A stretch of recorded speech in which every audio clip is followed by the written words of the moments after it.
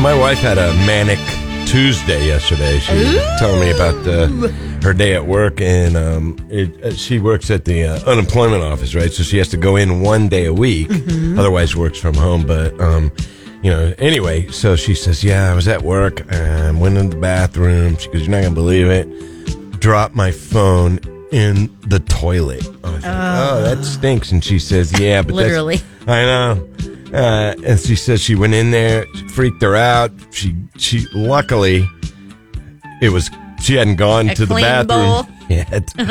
And so she was able to get the phone out of the toilet. And then, her reaction to, it falls in, you just go in, get on, I got to get it out. Yeah, she did.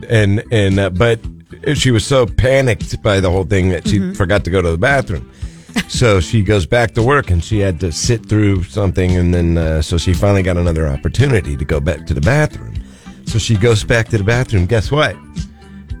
She dropped her phone in the toilet again. No! Twice. Yeah. Oh, my gosh. So, it's because you're on the iPhone now. So they're withstanding some water but now. you were telling me, because I told you about I didn't know about the second red time. line? And there's a little red line on the thing, and I told her about that. I said, you drop your phone in the toilet, and there's a red line that shows up. And, it tells people you've dropped your phone. Yeah, because you were like, I don't want to buy a toilet phone. Cause basically, no, I don't want to buy a damaged if you phone try to sell unless it, it's cut right. If you try to sell the phone or trade it in, the red line shows that it's a toilet phone. And so, nobody wants that.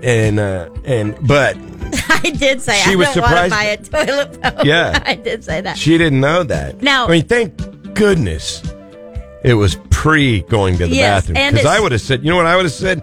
If I went to the bathroom and then dropped my phone in the toilet, I would have said this. Bye-bye. See you later.